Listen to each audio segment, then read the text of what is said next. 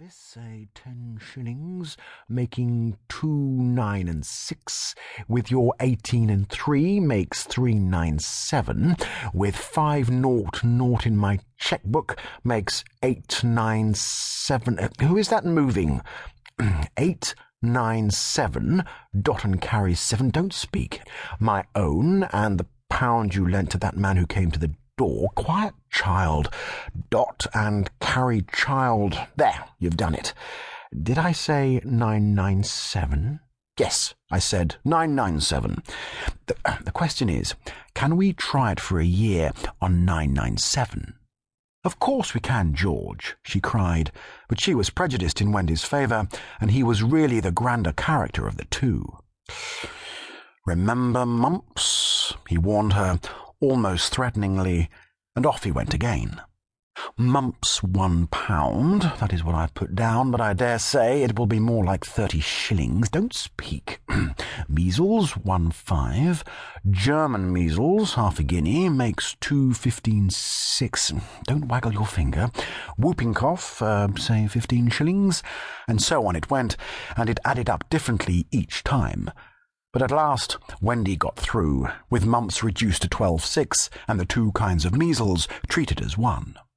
There was the same excitement over John, and Michael had even a narrower squeak, but both were kept, and soon you might have seen the 3 of them going in a row to Mrs. Folsom's kindergarten school, accompanied by their nurse. Mrs. Darling loved to have everything just so, and Mr. Darling had a passion for being exactly like his neighbours, so of course they had a nurse. As they were poor, owing to the amount of milk the children drank, the nurse was a prim Newfoundland dog called Nana, who had belonged to no one in particular until the Darlings engaged her. She had always thought children important, however, and the Darlings had become acquainted with her in Kensington Gardens, where she spent most of her spare time peeping into perambulators and was much hated by the careless nursemaids whom she followed to their homes and complained of to their mistresses.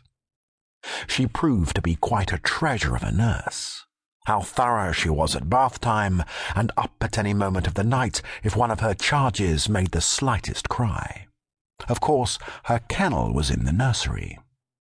She had a genius for knowing when a cough is a thing to have no patience with, and when it needs a stocking round your throat. She believed to her last day in old-fashioned remedies like rhubarb leaf, and made sounds of contempt over this new-fangled talk about germs and so on. It was a lesson in propriety to see her escorting the children to school, walking sedately by their side when they were well behaved, and butting them back into line if they strayed. On John's soccer days, she never once forgot his sweater, and she usually carried an umbrella in her mouth in case of rain. There is a room in the basement of Mrs. Folsom's school where the nurses wait. They sat on forms, while Nana lay on the floor, but that was the only difference.